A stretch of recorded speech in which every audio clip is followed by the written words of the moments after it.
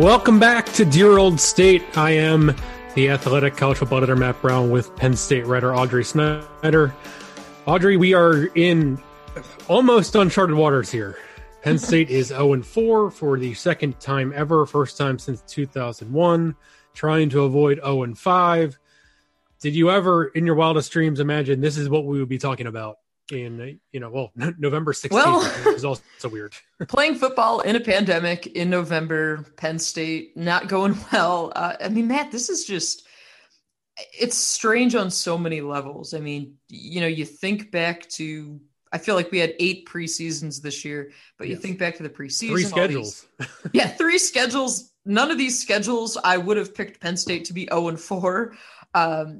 It's a mess. I guess we'll start there. Penn State, loses to Nebraska 30-23.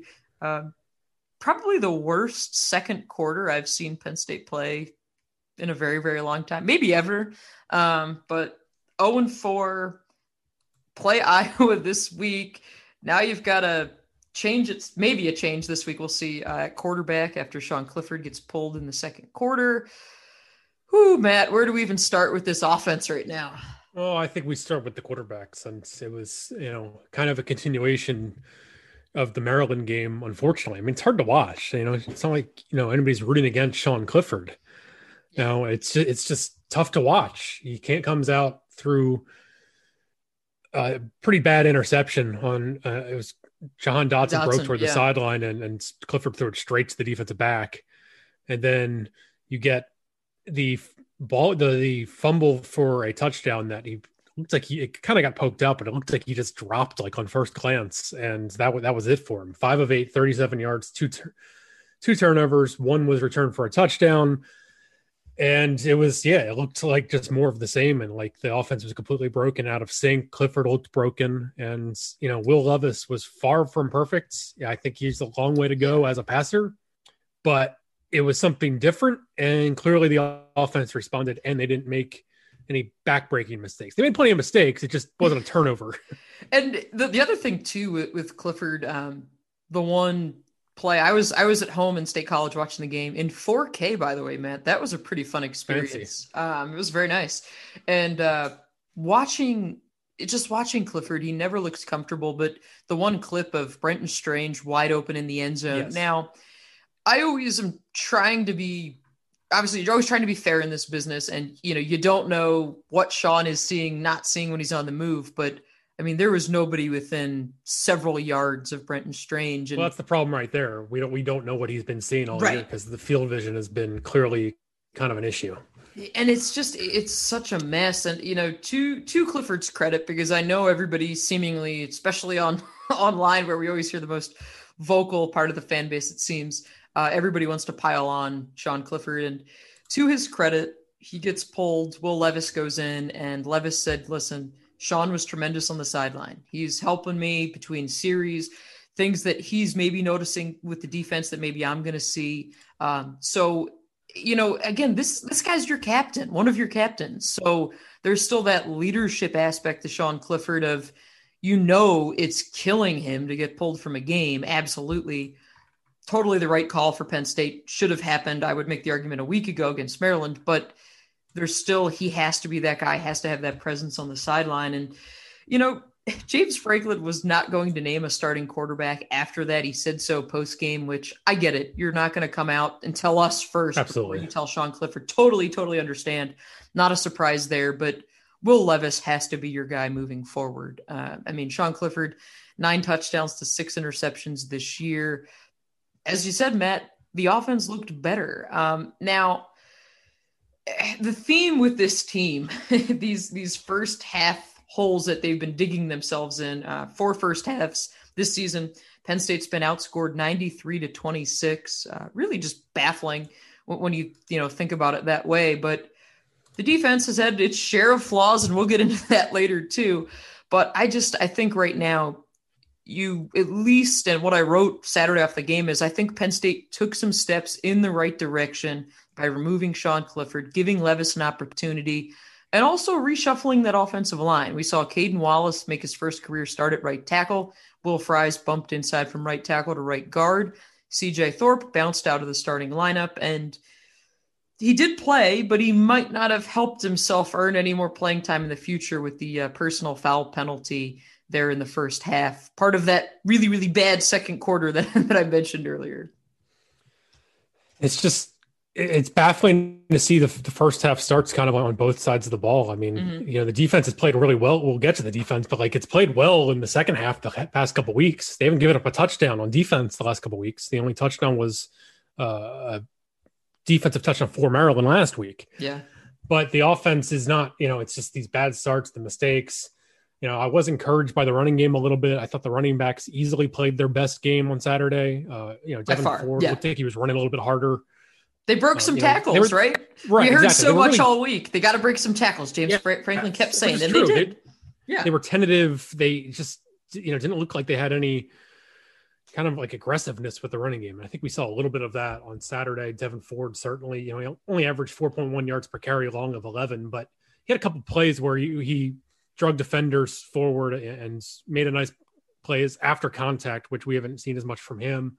Keziah Holmes at 4 carries for 50 yards had a big 36-yarder. Kevon Lee had the 31-yard touchdown. Levis ran 18 times for 61 yards. Mixed results, I'd say, but still some success. So at least there was that. The offensive line showed some signs. Some signs. Certainly not in the red zone. Yes. Oh boy, yeah, the red zone. What a mess that was. I think we can move into the red zone, which was costing the game. I mean, they had chances to win the game. They were in the red zone 6 times. They scored 1 touchdown. You can cite red zone scoring percentage. Oftentimes what's more meaningful is touchdown percentage. Yeah. And the only touchdown in 6 red zone trips came when the red zone possession started at the 1-yard line after Pat Freiermuth was tackled at the 1 on that big. The play of the season for the offense from Will Levis. I'm going to debate that. The play of the season was Jahan Dotson's one-handed catch. Oh, that's right. I didn't even think of the one-handed catch. I thought right away to the big play at Indiana. Yeah, no, you're absolutely right. Yeah, but still, Freiermuth was wide open, but Levis made that play happen by getting escaping pressure. Big arm, yeah. I felt like that was that play was everything that you wanted to see from Will Levis, right? Because I think everybody thinks of him, and rightfully so, as that big-bodied battering ram. He's going to come in, run the ball, and he's got the big arm. That's what we kept hearing about. We really hadn't seen much of it, but he makes that play. And to your point, Matt, about the red zone touchdown percentage, Penn State on this season, red zone touchdown percentage 42%, which is 12th in the Big Ten. So, yes, we can point to Saturday being abysmal in that regard, but this speaks to a bigger problem. And the quote that I go back to is what James Franklin said after the game, and I think it really speaks to just how much this offense is struggling. And Franklin said afterward, Saturday afternoon, red zone offense is about running the ball and being detailed in the passing game. All the windows are shrunk down, so it magnifies. It magnifies if you're good in the red zone and passing offense, and it magnifies if you've got some things to work on. So, yeah, touchdown percentage 12th in the Big Ten.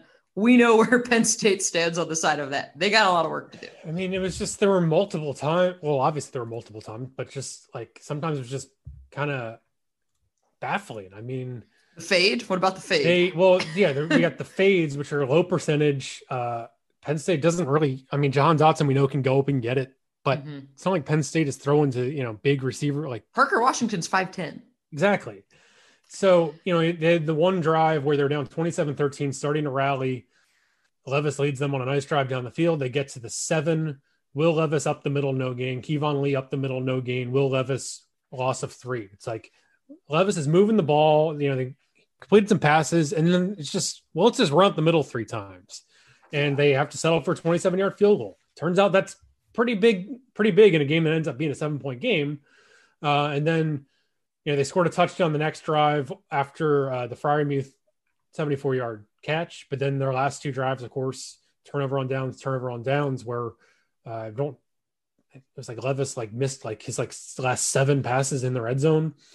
And they wanted Dotson on the last one. Yeah. The last 2 just, got never even got a chance. Never had a chance with the pressure. So it's just, yes, it is more difficult sometimes to operate your offense in the red zone. It has to be a different offense. It's and you're playing with, it's still pretty inexperienced quarterback in Will Levis, but I mean, it was just a mess from start to finish in the red zone. I mean, it's now a trend this year, and the play calling has just been left a lot to be desired. Run up the middle, Yeah. throw fades. It's like where's the creativity? It just seems so low percentage. How much of this offense is blended, Matt? Because clearly, I mean, we had issues with the fades last year. If you go back to that Minnesota game, and everybody kind of kept pointing to that, right? The Hamler play, and that was the old offense. We know this is supposed to be this blended offense, and I still wonder, what is, if you could put a percentage on it, how much of this is Kirk Shiraka running the show? How much of this is other concepts from before? And we don't know, and probably never find that out. But I do think, again, I mean, the 4th and 5 pass, Levis to Keandre Lambert-Smith, really nice adjustment on the ball by Lambert-Smith. That was a big moment for him.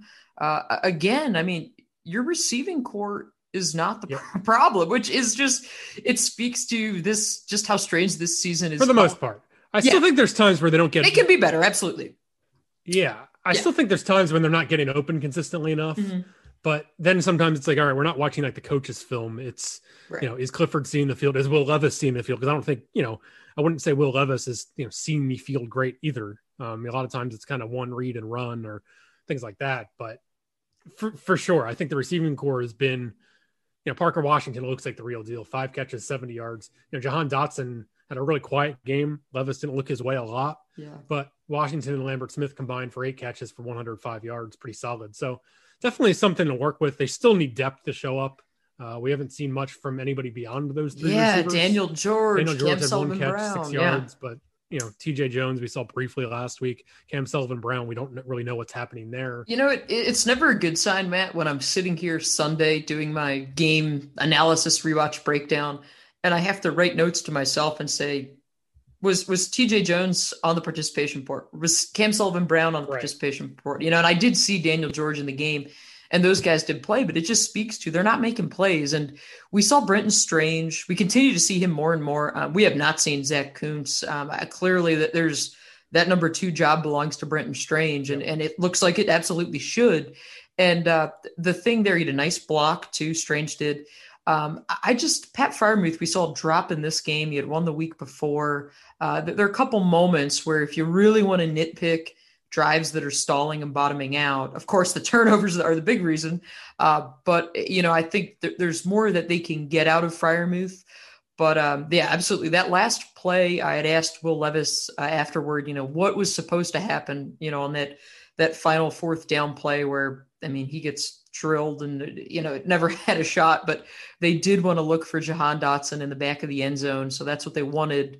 But again, Matt, it's amazing that this was still a 1 possession game in the 4th quarter, considering how it looked in the first half. And we've asked James Franklin, we've asked all the players about both sides of the ball, these slow starts, and what can you do to fix it? And nobody can figure it out. I think that's probably the biggest issue here. Besides the turnovers, they say that they're doing everything right in practice, that, they had this issue in 2016 and they went and changed up practices and started with competitive periods to try and get guys involved early. And to me, the baffling part of all of this is that you talk to players on both sides of the ball and they don't know what to say. They don't know what the answer is. And it really doesn't seem like anyone here knows how they're going to fix this other than, you got to find a way to win a ball game. And right now, this just looks like a team that doesn't know how to win. And, James Franklin had made mention that they're not creating a lot of takeaways. They're -6 in the turnover margin. So you're not creating a lot of takeaways. You're turning the ball over a ton. That's just a bad recipe right there. That's how you get the 0-4.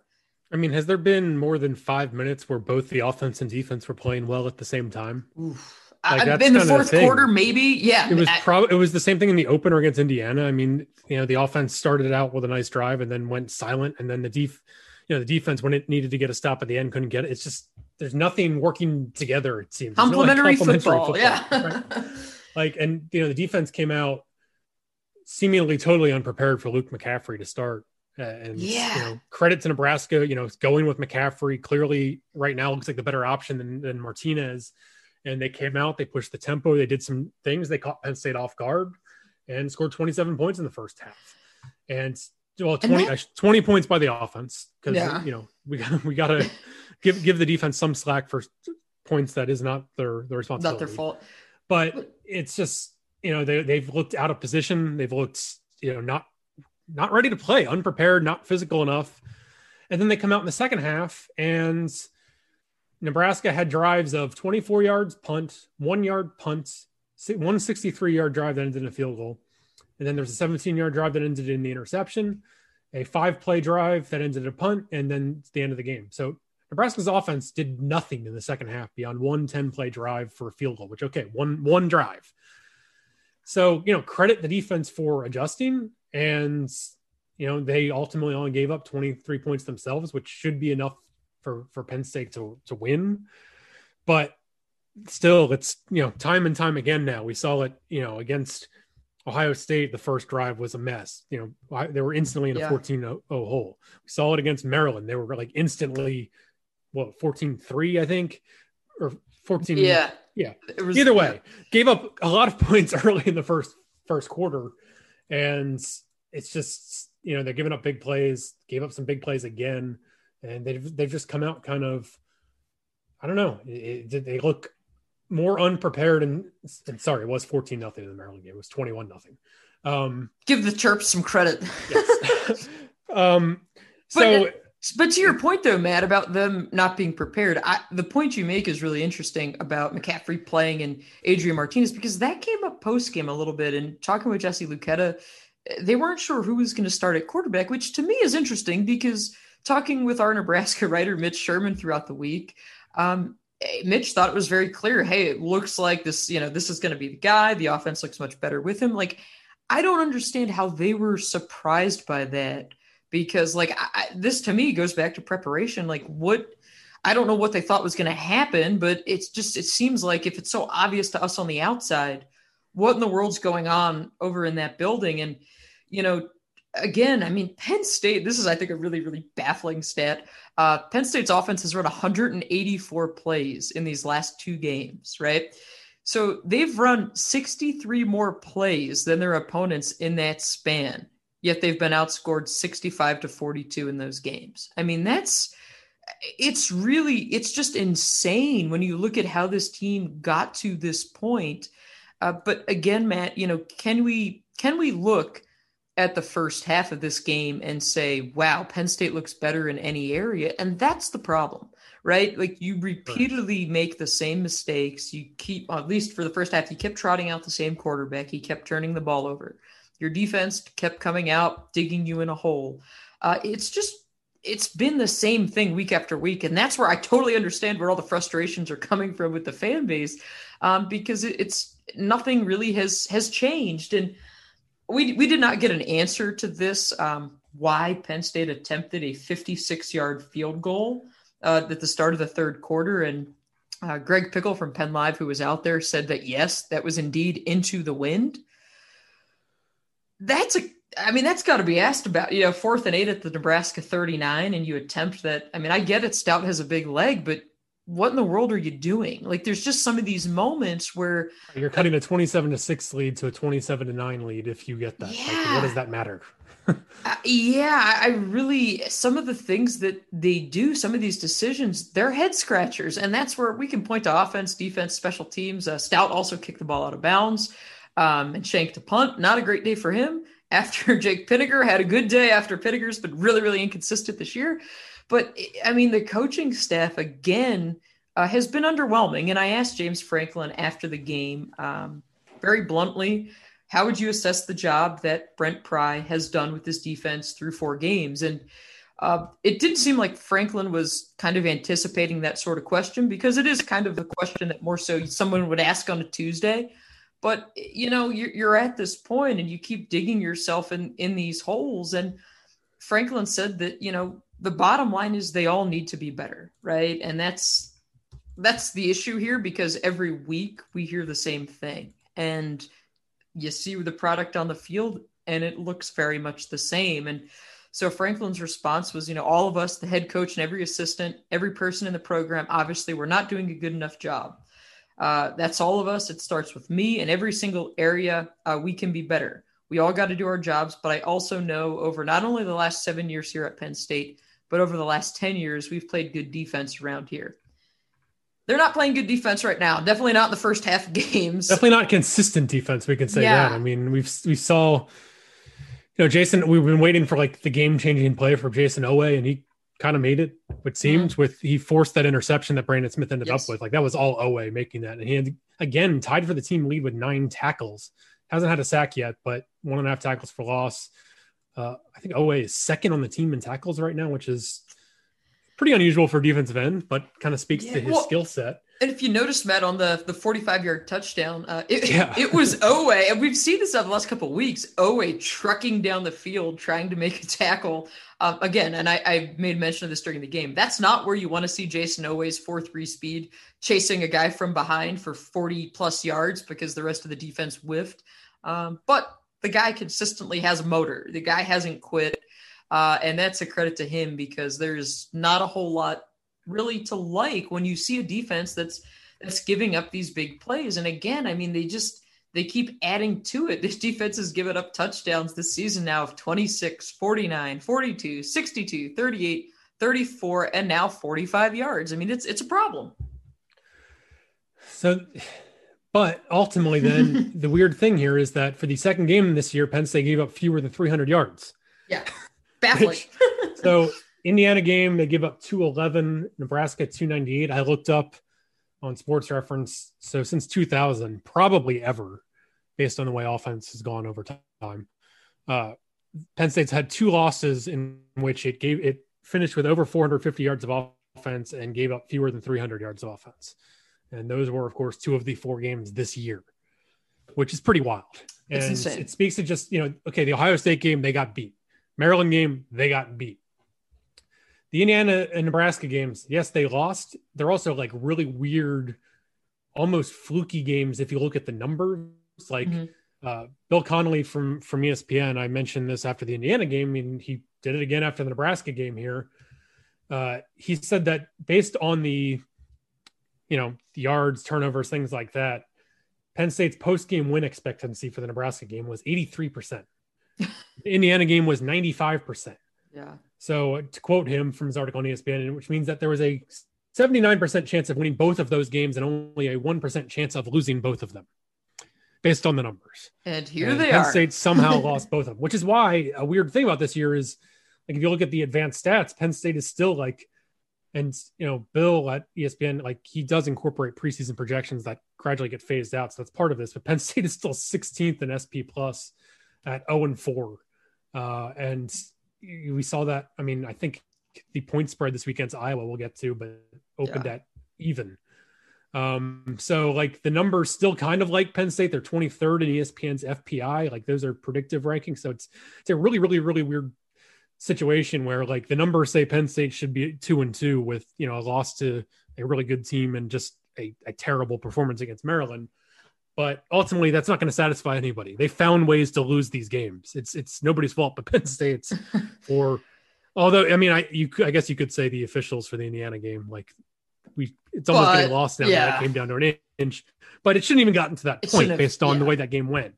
And this game, it's weird to say that their like win expectancy would be that high, given that they were coming back from a huge deficit.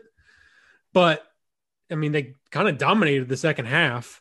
And you add in the Clifford fumble for a touchdown and a bad interception, and it's just turnovers, big plays on defense, and it adds up to 0-4 instead of 2-2. People wouldn't be happy, but it wouldn't be the end of the world. 0-4 is Penn State is on the verge of doing something it has literally never done if it loses to Iowa and goes 0-5.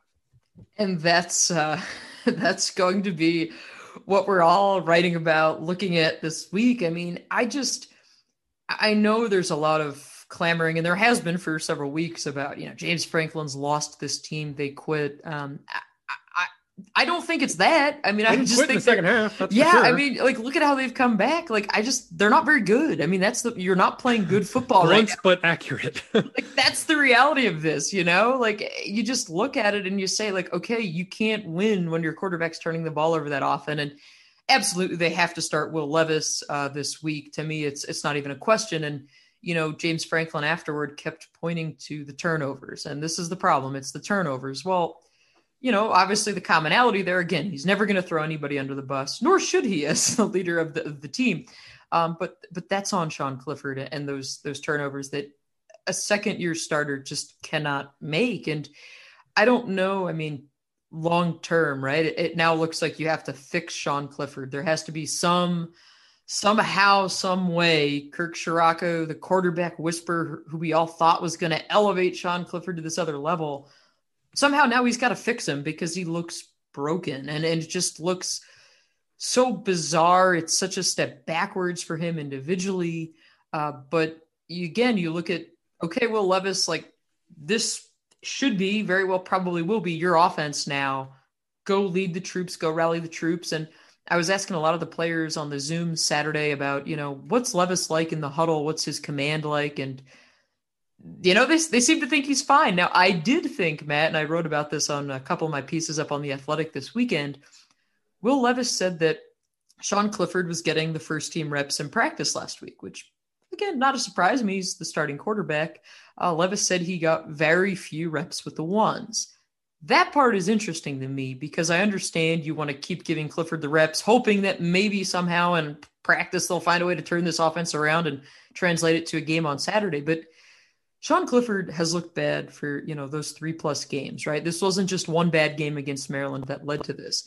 The fact that the coaching staff, the fact that Clifford had that big of a leash, that Levis wasn't even getting first team reps in practice, that to me, again, falls, at the feet of the coaching staff. And that's a blunder. I mean, you look at some of the issues that the offense did have with Levison in the second half, and he was asked, do you think any of this is different if you get reps with these first team receivers throughout the week? And Levis wasn't going to throw anybody under the bus, but you do wonder about that. And it's a very fair point, I think a fair criticism of this coaching staff that it took Sean Clifford absolutely forcing their hand by, two takeaways by the time you're early on in the second quarter to pull him out of a game, that they were going to let this thing kind of linger on forever and see if it could rectify itself. And that, to me, the distribution of reps in practice, I thought was really interesting. Now, before people start wondering and asking this week, because I'm sure they will, no, the media will not. We're not at practice at all this year, so I can't tell you,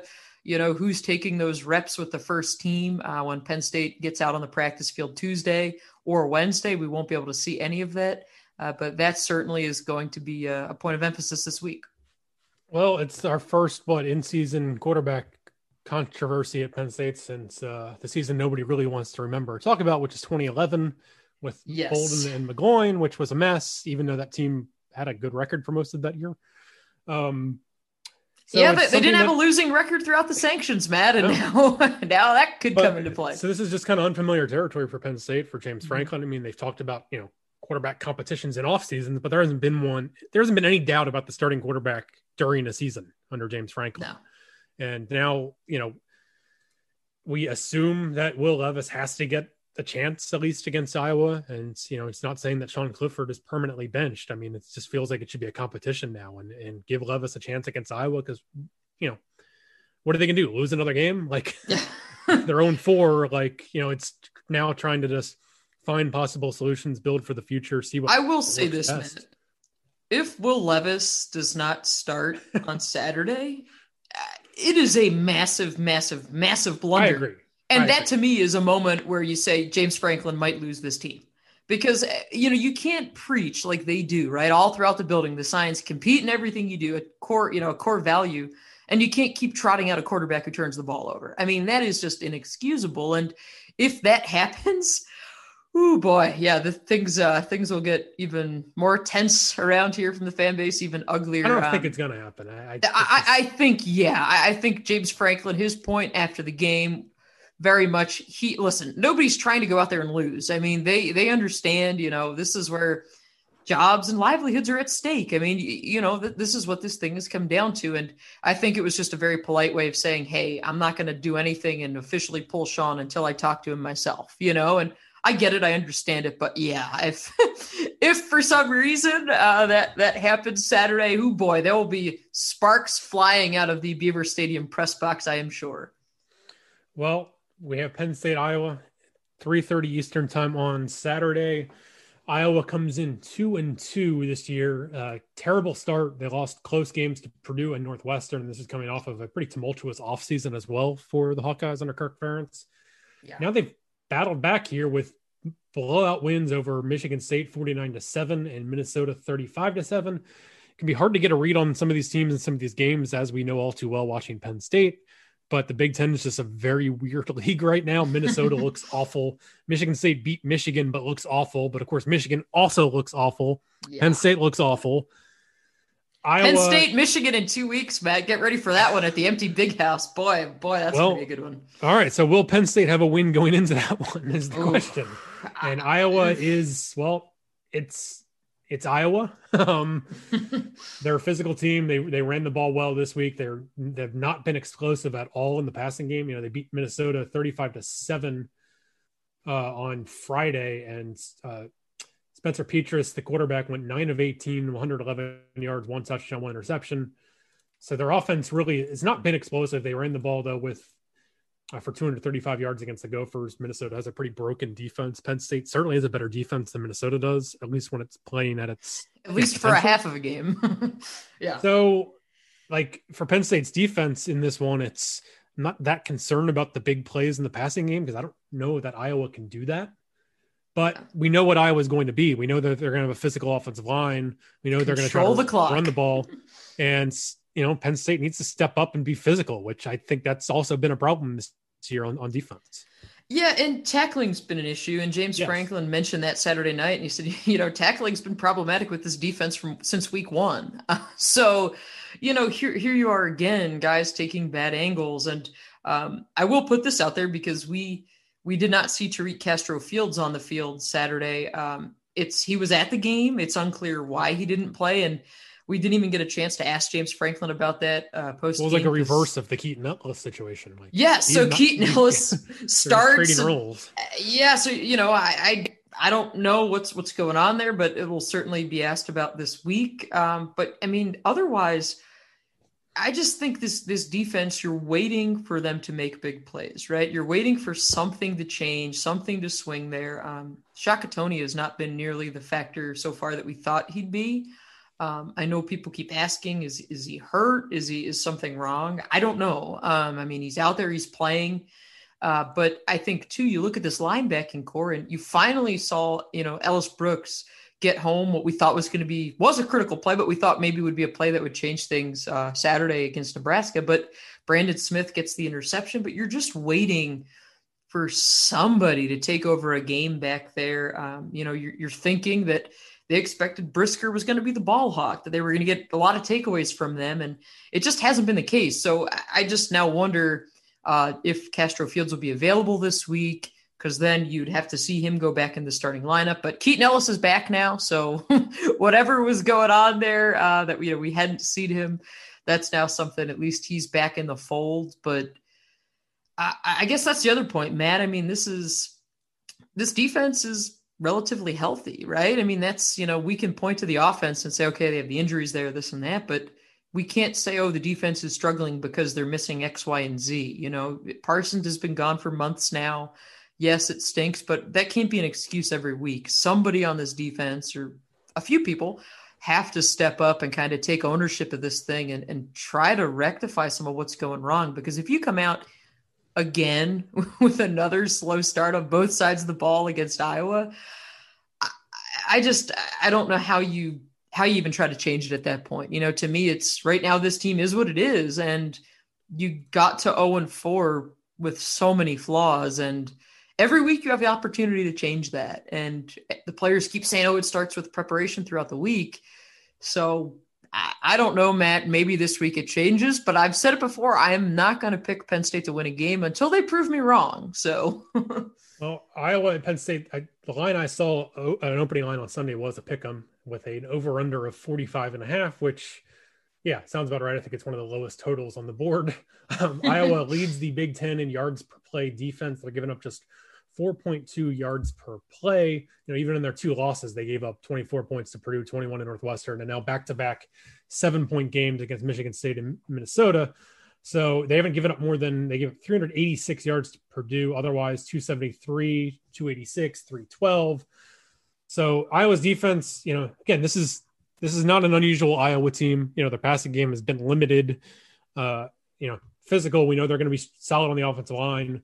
They've been very good defensively so far. So it's certainly, you throw Will Levis out there, it's going to be a difficult challenge for Penn State's offense. So, I think I'm going to do the opposite of you. They're going to win a game at some point. I don't think they're going to go winless. I think also that they've been bad. Again, let's just be blunt. They've been bad.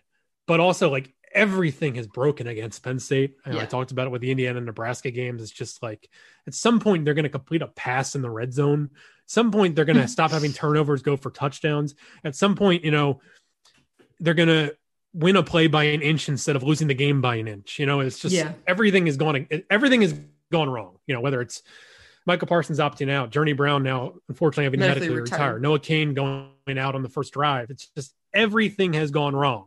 At some point, something is going to break right. Against Iowa, that means there's going to be a safety involved, probably. Ooh. So my prediction this week is Penn State 15, Iowa 13. Penn State wins on a safety. A very Big Ten kind of game.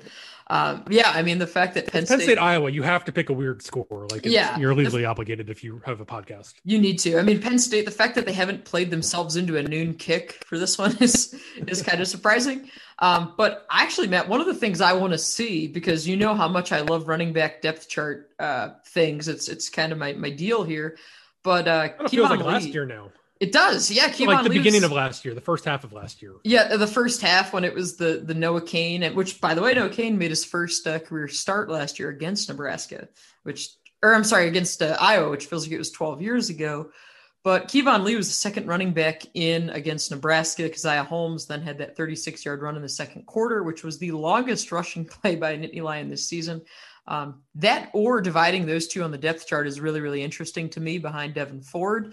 So again, your running backs were a bright spot Saturday. I want to see if they can kind of continue to get them rolling. If they can keep the ground game going. I feel like. And let's be honest, Matt. This season's going to drag on right through December. Weather's going to start to get bad. You have to be able to consistently run the ball in this conference. And so that's, to me, I want to see that depth back there. But I'm not going to pick the Nittany Lions until they prove me wrong. So I'm going to go with, Iowa 27, Penn State 23. So nothing too crazy from me. I have not looked ahead to see the weather forecast in State College for Saturday, but just stepping outside my door this morning, it is cold. It feels like we've arrived at mid-November. So it is prime Big Ten football season. And I'm not going to pick Penn State to win though, Matt, but I want to see these running backs. And of course, what in the world Penn State gets out of Will Levis this week. That's the storyline for the week. All right. It is Monday morning when I'm looking this up, and State College actually looks like a nice day right now on Saturday. How nice, Matt. 54 and partial sunshine. Break out the shorts, yeah. Considering it says 40 and a rain or snow shower on Tuesday, it'd be quite an improvement for you. So. Oh, great. Looking forward to it.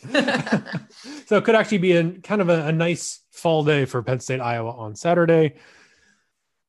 We shall see. We'll see what we have to talk about next Monday on Dear Old State. It's been an eventful season. We can say that. It's just been eventful in kind of all the wrong ways for Penn State. So it's certainly been interesting. We've had to talk about it in ways we did not think we would have to talk about this season. That is for sure.